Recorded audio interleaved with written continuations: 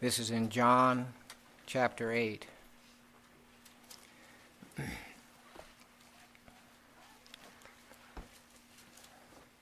This is a situation where Jesus was talking with a number of the scribes and Pharisees, and they were not listening, of course, to what he had to say, they weren't trusting and believing in what he had to say.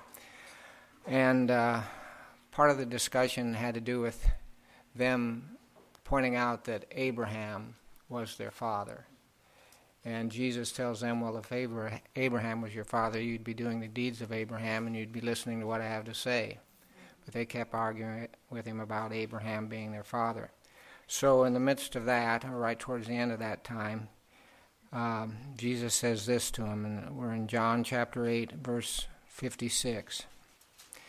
Your father Abraham rejoiced to see my day, and he saw it and was glad. The Jews therefore said to him, you are not yet 50 years old, and you have seen Abraham? Jesus said to them, truly, truly, I say to you, before Abraham was born, I am. Therefore they picked up stones to throw at him, but Jesus hid himself and went out of the temple. So I'd like to speak to you this morning on Christ, the great I am.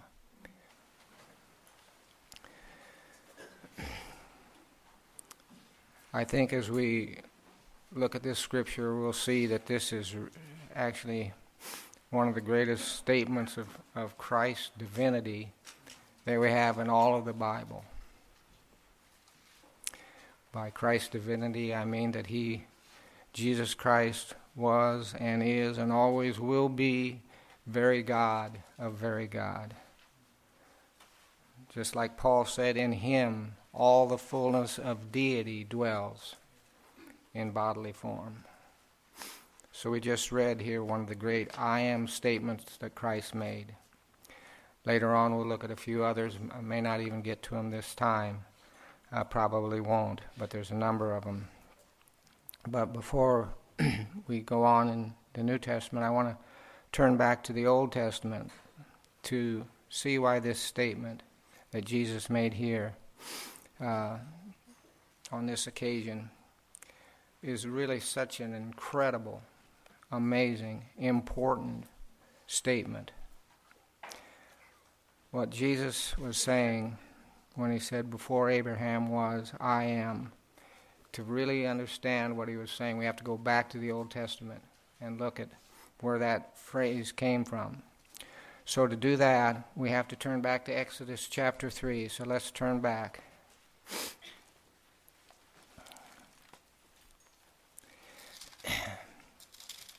We're just going to start in the middle of this account.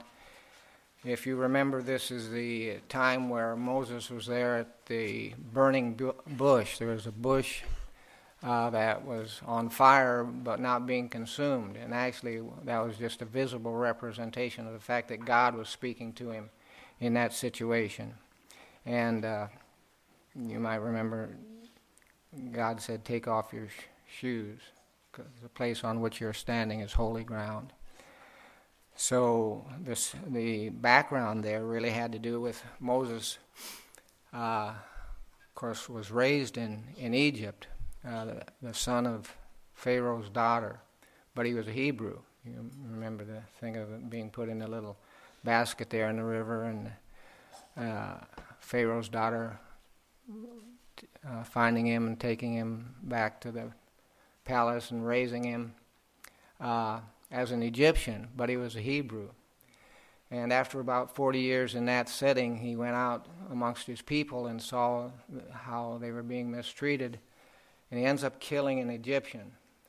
But then he realized, I'm in trouble.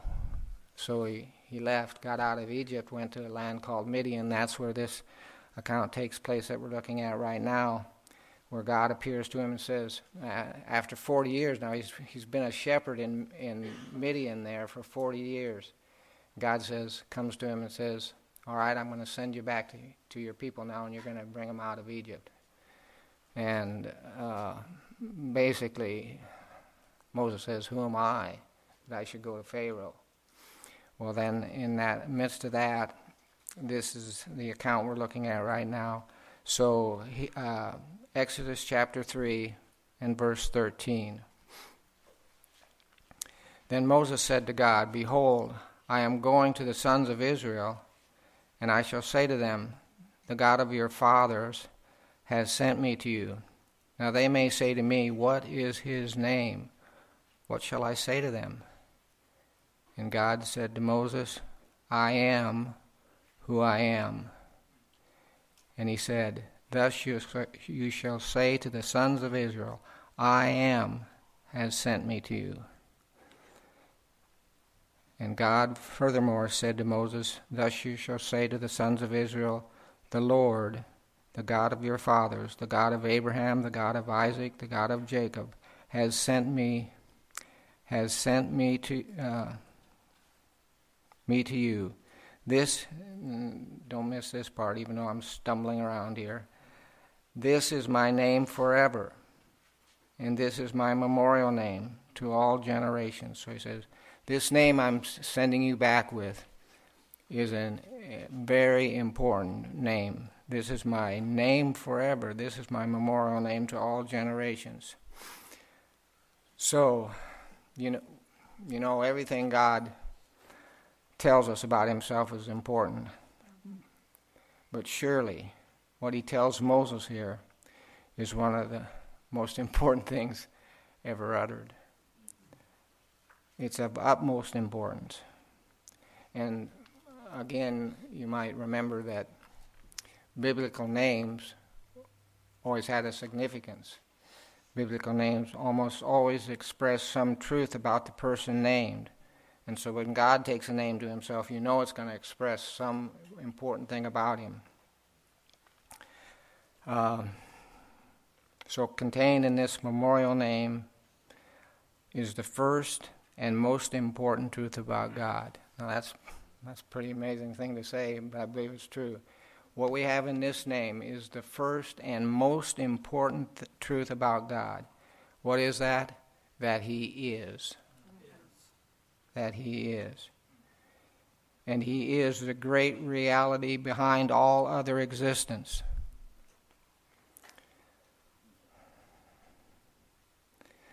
Now, when I say that God is, that may sound pretty simplistic and something we take for granted, but it's actually very profound. And this was a powerful revelation of the character of God that Moses was supposed to take back to his people. This name actually encompasses everything.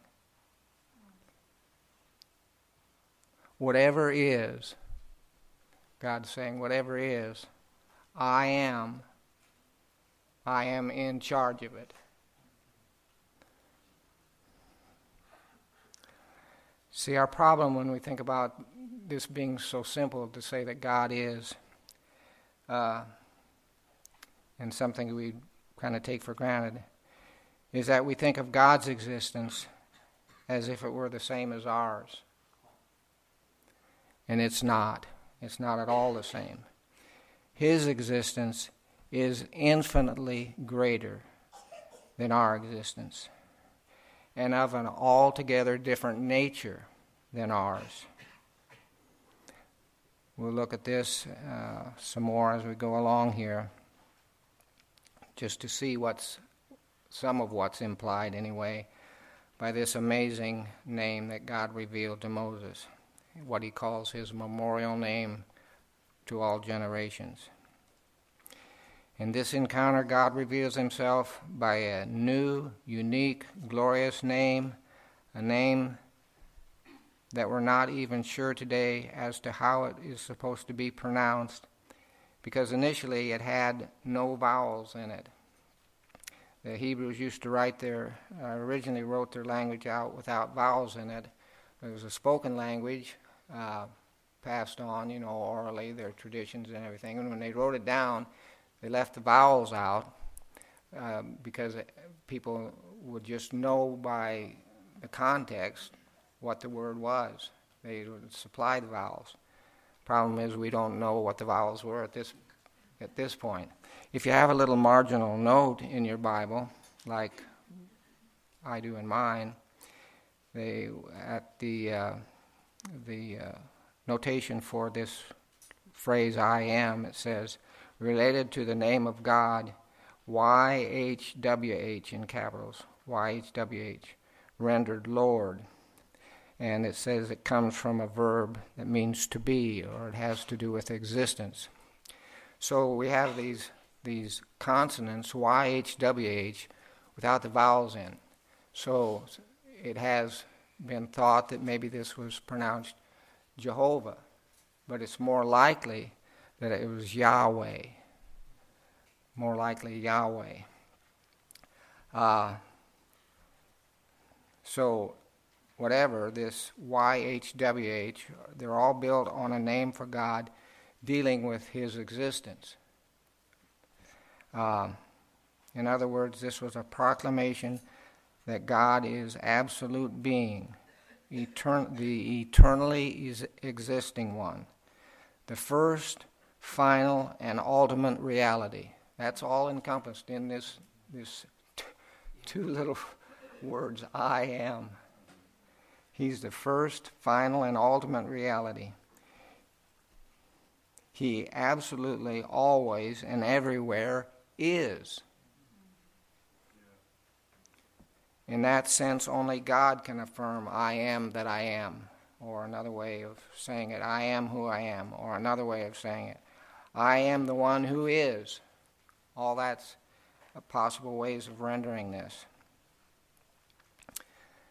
He, that is God, alone is totally self-existent. That's part of what we're talking about, being self-existent. We are not self-existent. We have an existence, but it's not in ourselves. He is totally self-existent, self-dependent, self-sustaining, and self-sufficient. He alone is the totally independent, autonomous, and free one. He's not only independent in himself, but he also causes everything else to depend on him. He needs nothing that we can give. He needs nothing that we can give him, but we desperately need him for life and breath and all things.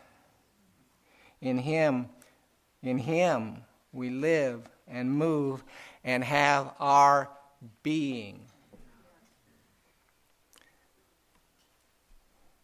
We have our being in him, but he has his being in himself. All this and much more is encompassed in this little name that God, little I say because it's just two words, but huge in implication. Without him there would be no other being, including human beings. Human beings who foolishly think they can exist apart from him. Jesus said a very similar thing when he said, the Father has life in himself. We don't have life in ourselves. The Father has life in himself. We have life that's been given to us. God has the power of an infinite life in himself. The only reason that you and I can say I am is because he is the great I am, who made us in his image. I am because God is. He is because he is. Some philosophers have pointed out that the most basic philosophical question is, why is there something rather than nothing? Why is there something rather than nothing? Why is there anything here at all? Why am I here? Why is there something rather than nothing? The answer is simple yet profound. There is something because God is. And he created everything else out of nothing. If he were not, nothing could be. You know, at some point your children may ask, as they think about things, one thing's made from another thing, and this pulpit's made from wood, and the wood's made from a tree, and the tree comes out of the ground, and where'd the ground come from? And eventually, if you trace anything back, you get back to God. But then you ask the question, where'd God come from? Or who made God? Now you've just crossed over into a whole different realm of answer, because you're going to start talking about something that never was made. You can't say, well, God made himself. That's not the right answer. God always was. God never was not. He always existed. What God is like in his infinite, eternal, independent being is unfathomable. We can't comprehend it with our human reason. But we can ask God to open some of that infinite wonder of what we're talking about in this name, this glorious name, Yahweh, I am. We can ask him to open some of that up to us by his Spirit through his word. As Christians, we are called to think long, deep, awe-inspiring thoughts concerning God. And surely this marvelous, majestic, mysterious name should help us do that. If we just dwell on it and think about what we're talking about, and to try to help us in that area, along that line, here are a few thoughts to ponder that maybe will help us think a little bit deeper than we normally do, and especially concerning this name we're talking about here, I am that I am. So the first thought or question, why is God the way he is? You know, for us there are many factors related to our heredity and our environment that make us the way we are, and things that continue to shape us into who we are. But God is the way he is simply because he is who he is. That's the reason he is the way he is, because that's the way he is. He is his own reason for all that he is and does. And unlike us, he's not becoming anything. He is who he is, absolute perfection, which cannot be improved. He is who he is, and he is who he always was, and he is who he always will be. He always is, and he always is the same, past, present, and future. What are we talking about? You know, you got to just let these things hit you on the head. We and all creation are constantly changing, constantly becoming. I'm not even the same right now as I was 10 minutes ago when I walked up here. I'm a little older.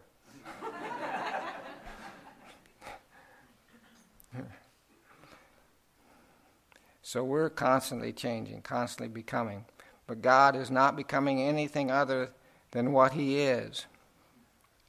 He is the eternal one who existed forever before creation.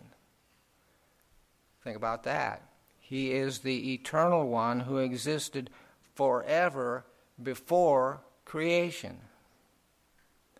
I mean, try to think about that. Try to think back. Back before the time you were born. Back before the birth of this nation. Back before Christopher Columbus. Back before the Roman Empire. Back before Moses. Back before Abraham. Back before Noah. Back before Adam. Back before the creation of the world. Before all else, there was only God. Only the I am.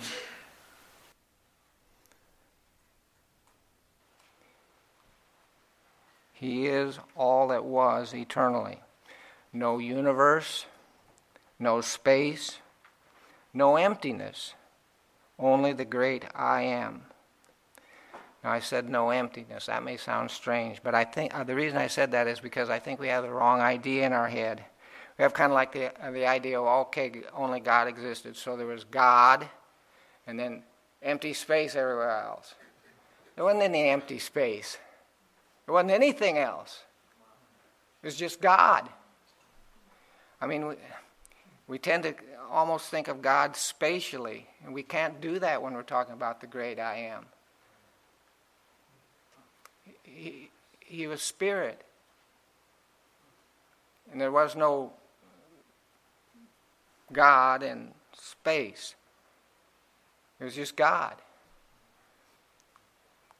We can't understand that. In other words, there was no everywhere else. There was no where. Just God. No time, no space, no nothing, only God. Only Father, Son, and Holy Spirit. One God in three persons forever before anything else. And again, I say, try to think about that for a while. Dwell on it. Only God, forever, before anything else. So that's one area just to kind of ponder. But I'm trying to say things that might make us think deeper than we thought before. So here's another question. What was God doing before He created the universe? And before He had a people to save? And that probably seems like an impossible question to answer. But to even think the thought helps us focus on His eternal nature. Behind what God does in creation and redemption is the glory of who He is in Himself. The glory of who He is in His beautiful, majestic, awesome, eternal character. You see, I really believe as God's people we should not only be praising Him for His acts in time, but also for His essential being, who He is in Himself, before anything else, before He even had a creation to deal with, who He is in Himself. And we do know some things about that essential nature, because He's told us. We know from Scripture that there was a Trinitarian love relationship before the foundation of the world, and that the three persons of the Trinity shared an eternal glory. And one place you see that is in that high priestly prayer in John 17. We won't turn to it now, but sometime just meditate on some of those phrases where Jesus talks about the glory He had with the Father before the foundation of the world. One writer said this. He said, God's glory would not be eternal if it depended on anything outside of Himself. God's glory is eternal because God the Father, God the Son, and God the Holy Spirit have always appreciated and ascribed glory to one another. This was always going on, forever and ever and ever. The Father, Son, and Holy Spirit in this love relationship. They are completely, that is, the Trinity, Father, Son, and Holy Spirit, they are completely and forever satisfied in the infinite glory and love they shared with each other. Again, we're talking about something that's virtually beyond comprehension. This love relationship that was there eternally. But it's not wrong to try to ponder these things. Think about them. Think deeply about them. To me, it's a wonderful thought that back of all creation is the eternal love relationship of the Trinity. To me, that's just incredible and so wonderful to think that this is this is there in back of everything else, is this Trinitarian love relationship that went on forever. Love has always existed. Think about that. Personal relational love has always existed because it was there in the Trinity forever. One thing we can say for sure, there never was nothing. There never was nothing. There always was something, or more accurately, there always was someone. The one who said, I am that I am. Something we can draw from that, since he is the ultimate reality, he must be the absolute standard of truth and goodness and beauty. He has to be. And he does whatever he pleases, and it's always right. Moreover, nothing can be rightly known apart from its relationship to him. You can't understand one thing in the world rightly without tracing it back to God. That's why the Bible says the fear of the Lord is the beginning of knowledge. You can't get off square one apart from realizing who God is and the fact that he's in back of everything else. All reality relates back to him. And then from that, it's very easy to just go on and say, all else compared to him is as nothing. When we're talking about this infinite, eternal God. Seems as nothing. And David himself felt that as he just looked up at the skies at night. What is man that thou art mindful of him? Yet, here's the amazing thing. We are not meaningless or insignificant because he chose to create us and determined that we would be meaningful to him, especially meaningful to him as made in his image. He eternally planned that he would create us for his glory. That gives great meaning to your life. That God created you and I for his glory.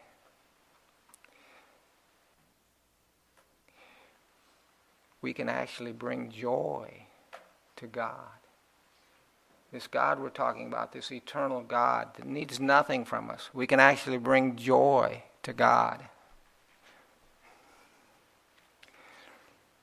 Now again, think of this. We can bring joy to the one who never changes and never needs anything. What greater significance could we possibly have that we could bring joy to that one?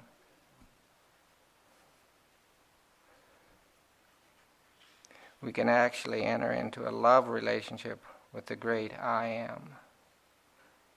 Let me just read one verse here. There's a number of good verses in Isaiah that talk about God delighting in us as his people. But I particularly like this one out of Zephaniah chapter 3, verse 17. The Lord, and that's Lord in all caps. Whenever you see that Lord in all caps, that's the word Yahweh. That's the name for God that we're looking at this morning. When you see L-O-R-D in all caps, that's just a way of recognizing that they're talking about Yahweh. That's the name for Yahweh. That's the great I am we're talking about.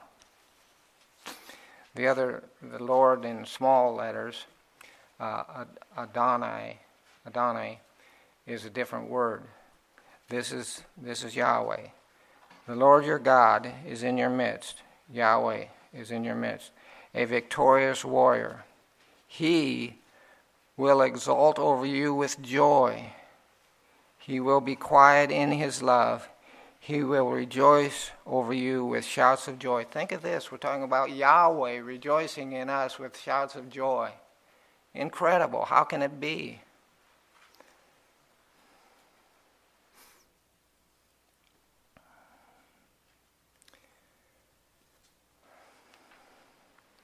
Surely, when we realize this, we can just see how he's worthy of our utmost attention and admiration and enjoyment. Even the word hallelujah is praise Jehovah, praise Yahweh, praise I am. That's what hallelujah means. Praise Yahweh. Praise the absolute, eternal, existing I am, the all-sufficient being below, beyond, above, and back of all other existence. For from him and through him and to him are all things. To him be the glory forevermore. Amen. So every time we hear this name Jehovah or Yahweh, every time we see the word Lord spelled in all caps, we should think this is the great memorial name of the one true God, the name that was revealed to Moses here in this time of the burning bush. It should remind us that God absolutely is and is the foundation of all reality. He is the only timeless, ageless, always existent, never changing, uncaused one. The only one who can say in any absolute sense, I am. I like the way John Piper puts it. God absolutely is. Nothing is more basic, nothing more ultimate than the fact that God is. Nothing is more foundational to his church than that God is. Nothing is more foundational to your life or your marriage or your job or your health or your mind or your future than that God is. Nothing is more foundational to the world or the solar system or the Milky Way or the universe than that God is. And nothing is more foundational to the Bible and the self-revelation of God and the glory of the gospel of Jesus Christ than God is. It's the foundational thing. The rock we stand on in every situation is this: God is. He who comes to God must believe that he is, and that he is the rewarder of those who seek him. This great name for God is used over 6,000 times in the Old Testament. This is the predominant name for God in the Bible. Yahweh. This I am. Let me just give you a few examples from the book of Isaiah. Let's just turn to these. And this is just a very small sampling, but it gives an idea of all that's, or some of what's wrapped up in this name. So Isaiah chapter 40 to begin with here.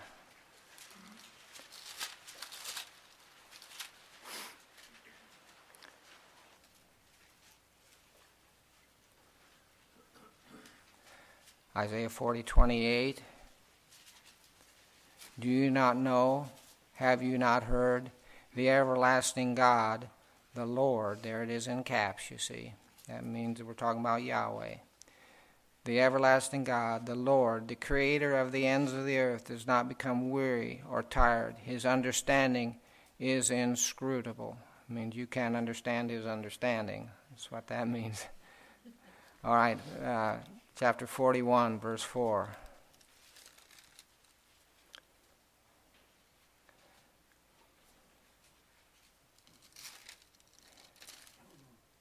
Who has performed and accomplished it, calling forth the generations from the beginning. I, the Lord, am the first, and with the last. I am he. So again, the Lord. I am. 43:10.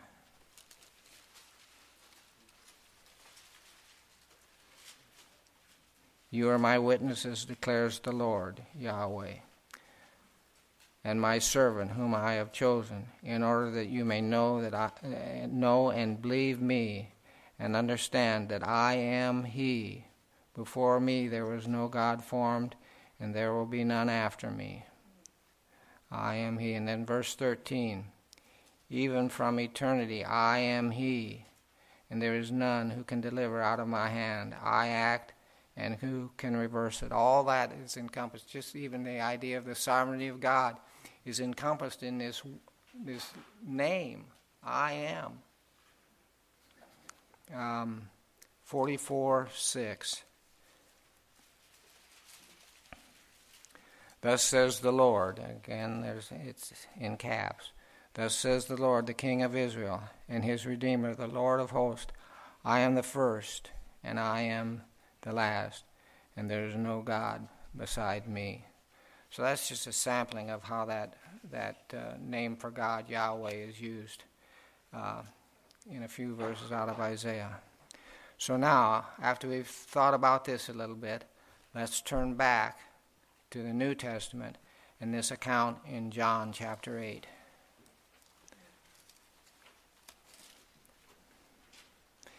The Jews therefore said to him, You are not yet 50 years old, and have you seen Abraham? Jesus said to them, Truly, truly, I say to you, before Abraham was born, I am. The literal there, in terms of before Abraham was born, before Abraham came into being. Before Abraham came into being, I am. Surely from what we've looked at in the Old Testament, we can see that this simple statement by Christ is one of the greatest possible proclamations of his deity. I don't think you could say it any stronger than what he was saying here. It's so easy to read over it and not realize. He's saying, I am God. I am the I am.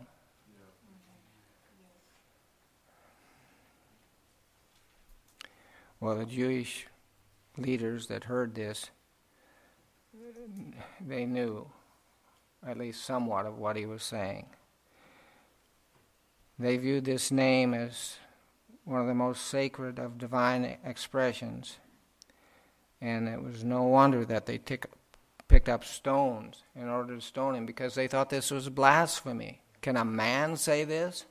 Can a man standing in front of me say, I am? How's it? It can't be unless he's God.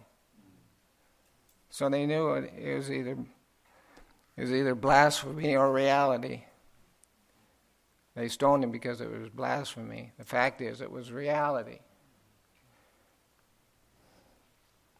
This is not the only time that Jesus used this sacred name, but we're going to save those till next time, because the message is getting a little too long here. But in closing, let me just say that I believe that God would be delighted for us to take this revelation of himself, I am who I am, and meditate upon it until it produces a proper wonder and awe for the one we call our Father, and also for his Son who applied this name to himself, this divine name to himself. Think of it. We can seek and know, at least to some extent, we can know this incomprehensible God, this one who said, I am. We can know him because he's chosen to reveal himself to us in Christ. When God spoke to Moses out of that burning bush, Moses said, Who am I that I should go to Pharaoh? But God says what you really need to concentrate on is who I am. I am the I am, the one who always is, the one who's in control of all existence. Go to the people with that. Think about it yourself as you go, Moses, into that, going back to that situation where these Pharaoh would want to kill you. Just remember, I am. And tell the people that. Here's the one who's going to deliver you, not Moses. It's the great I am. That's the one.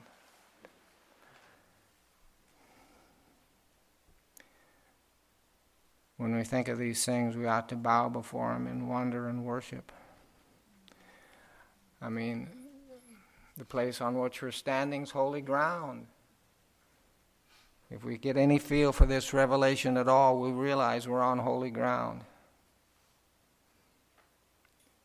There should be a deep thankfulness and joy that this self-existent one, this one who needs nothing outside of himself, has for some reason called us to himself and bestowed his love upon us in Christ. That love that was there eternally before the foundation, we can be part of that. We can enter into it and experience. As the songwriter said, amazing love, how can it be that thou, my God, shouldst die for me? Think of it. Infinite, eternal, self-existent God, the one who walked this earth 2,000 years ago and died for our sins. Amazing love. So in closing then, whatever our situation, we can stand on this unshakable foundation. God is. No matter what happens, just say, God is. In the midst of trials and temptations and problems and pain, we can raise our eyes to heaven and proclaim, God is. God is. Whatever's going on with me, God is. And He's my God. From everlasting to everlasting, He is. Christ is Lord. He's Yahweh. And we are His. That should settle it all.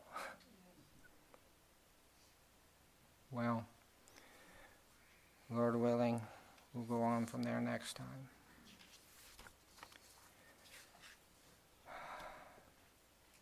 Why don't we close with that song, We Will Glorify.